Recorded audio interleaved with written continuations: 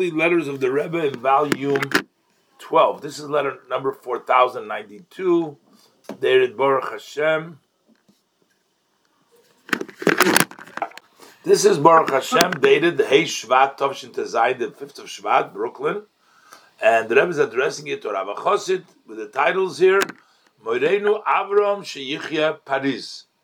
And he lived in Petach Tikva at the time. And he was also a very fervent chassid of the Rebbe at the time, and he was involved in a lot of the communal activities. So the Rebbe says to him, Shalom uvracha, peace and blessing. I'm responding to your letter dated the 29th of Teves, and also the 4 letters that preceded them. So the Rebbe is very specific how many letters he's answering. The Rebbe says, I'm answering all your letters. But the Rebbe doesn't just leave it to the imagination. The Rebbe says to him, the 4 letters that preceded it. I enjoyed that you write about distributing the Chanukah gelt. The Rebbe sent, as we read in an earlier letter, the Rebbe sent Chanukah gelt for the students in my name, so that they gave the Rebbe's, in the name of the Rebbe, Chanukah gelt to the students. And the main thing, the Rebbe says, that you spoke before them words of his oidurus, of encouragement.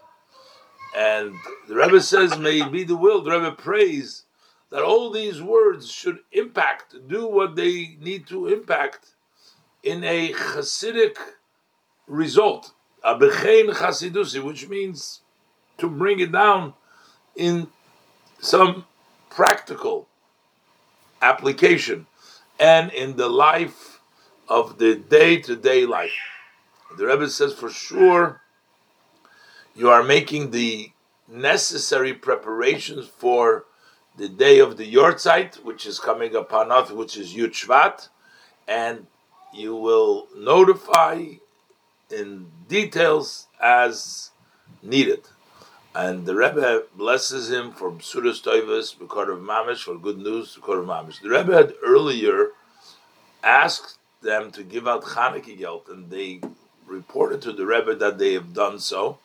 Apparently he wrote this is the 5th letter, and the Rebbe answers very briefly that he's happy and he enjoyed reading that they gave the Chanukah gelt in his name. But the main thing is that they spoke about practical encouragement, and the Rebbe prays that the words will actually have their proper impact in the day-to-day life.